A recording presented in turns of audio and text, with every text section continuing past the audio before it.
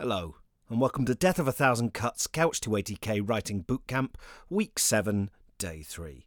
So in yesterday's exercise I asked you to leap all the way to the end and imagine your book, or at least a book, as a published, finished thing, and you had a go at coming up with a title and writing a blurb or spiel for it.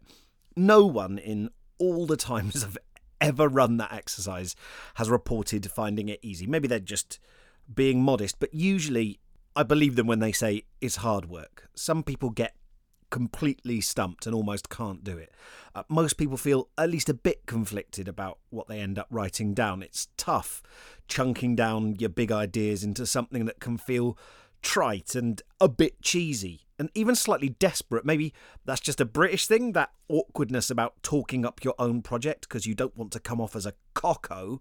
But writing a blurb often feels like you're making a sales pitch, and that can bring up all sorts of feelings of inadequacy and fraudulence. You feel ridiculous, and sometimes you can feel resentment. You're like, hey, why am I having to argue for the existence of this story and these people that mean so much to me in it, these characters I care about? It can make you annoyed. And it doesn't, whatever it feels like, writing a blurb does not feel like art. It's kind of not what you got into this for, right? And it's an uncomfortable reminder of just how many books out there already are. You know, the mind-boggling audacity of thinking, I have something to add to this huge collection of words. And it's especially hard because, of course, your book doesn't exist yet, right? It's not real. So you're going out, I'm sending you out to bat with a lolly stick, basically. But the reason I put you through this challenging process isn't just to take the piss out of you and make you feel bad. It's that the blurb exercise is a great way of focusing your creative mind on the big questions of your story, the tent poles, the thematic North Star. A map's only useful as a guide if it contains less data than the thing it describes. Otherwise, it's just a massive replica. Of course, you can't say everything you want to in a paragraph. If you could, there would be no need to write your novel. The whole point of good fiction is to provide a set of coordinates that gesture towards something outside of the book itself. So if you felt like, if it feels like the blurb is inadequate in some way, that's a good sign, right? That means that your story isn't so blindingly simple and pat that you can't just like knock it out in a couple of sentences. If you can, then you've got a great paragraph, but possibly not a workable novel. Yesterday I read you a blurb from The Master and Margarita, and I want to read you this little bit from a book called Heart of the Original by Steve Aylett, one of my favourite authors, where he talks about what he thinks the novel does so well. So he's talking about The Master and Margarita here. The book has two settings: Soviet Moscow during a visit by Satan and his carnivalesque attendants, and Jerusalem at the time of Jesus' execution, bloodlit like a I should have fucking read this before. What's a de Chirico? De Chirico? Oh, come on, Tim. Right, I'm going to go and look this up. Hello, Wikipedia. De Chirico. De Chorizo? Wow. Giorgio de Chirico. Chirico. I think de Chirico. De Chirico. He founded the Scuola Metafisica art movement, which profoundly influenced the Surrealists. How interesting. Oh, they're nice. Lovely. Anyway, I'll probably edit out this little bit where I admit that I don't know what it is. Okay. The book has two settings: Soviet Moscow during a visit by Satan and his carnivalesque attendants, and Jerusalem at the time of Jesus' execution, bloodlit like a de Chirico. Rebounding back and forth between these two atmospheres and pondering why they exist in the same book, the reader ends up tasting a space between the two which is deeply strange and which could not be conveyed by any other means. But working with seemingly unrelated extremes is a glass key you must turn very carefully. Done right, it puts sherbet in the heart and washes a purple-white feeling through the top of the brain.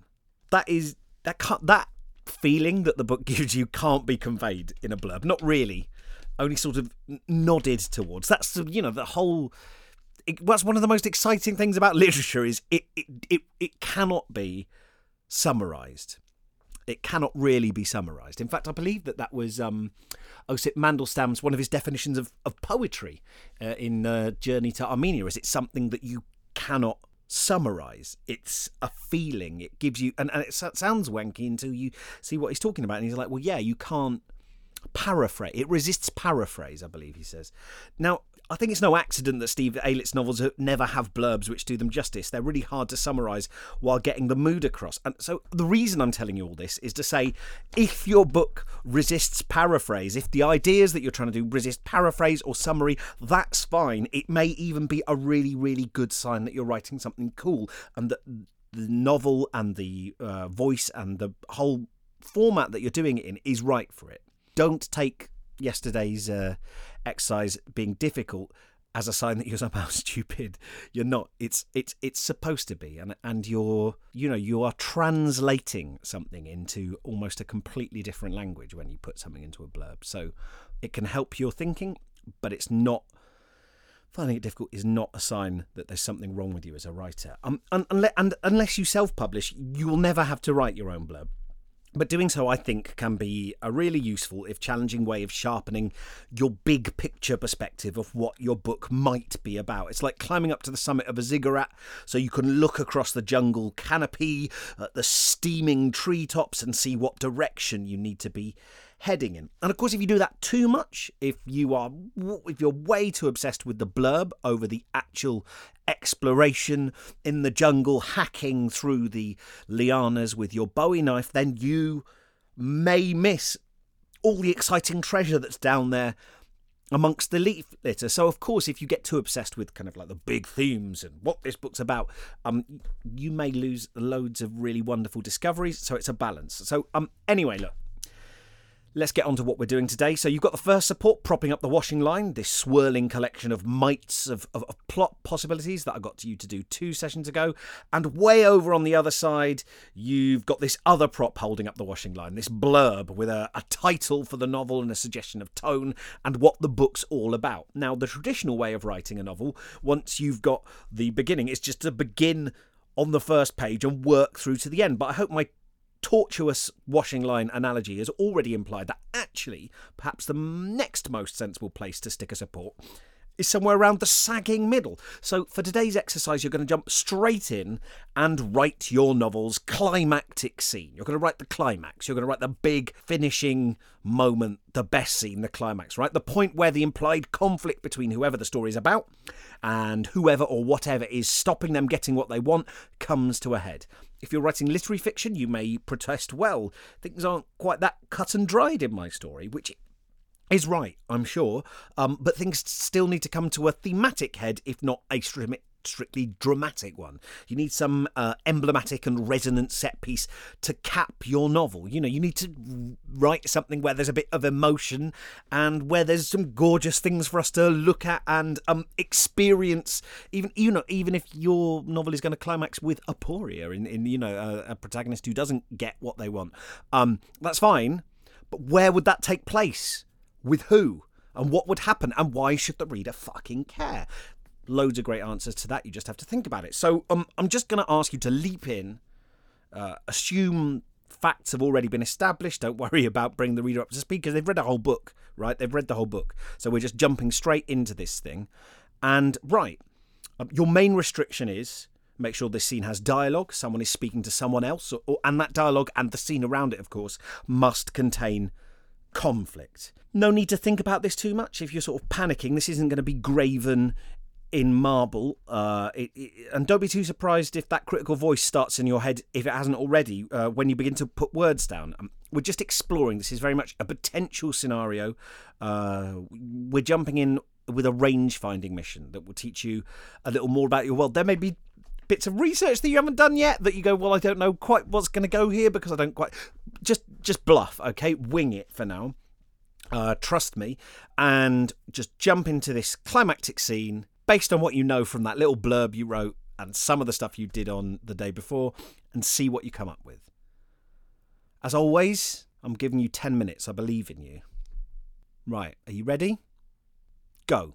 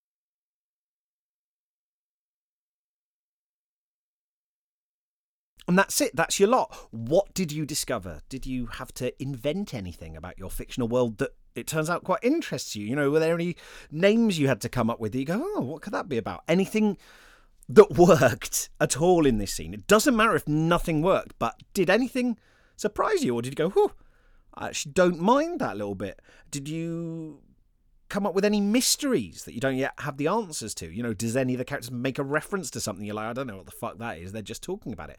Whatever, I don't know. Look, you're not qualified to write your novel's first sentence until you've written the last one, so you may as well jump straight into the most important scene and work back from here. It doesn't matter how it turned out, and you may well have started writing it, and this may well be a way of, eliminating a scene that clearly doesn't work for you. But now we've broken through the ice, right? And we're fishing. I'm not going to continue with that analogy, but we've started off. You don't have to be afraid of this novel because we can just jump in anywhere. You can definitely have a sort of irreverent, roll up your sleeves, get your hands filthy attitude towards it, because it doesn't matter. You can throw this away if you want. But you know a little bit more about your world than you did 10 minutes ago. Okay, very well done. If that was hard or frustrating, don't panic. These really are just experiments to get your mind working, producing problem-solving antibodies and giving you weird dreams. Just a few more days, and then we're going to sit down together and do some supported open writing sessions where you can just work on discovering your story and bring it to life. And I, for one, cannot flipping wait. See you tomorrow.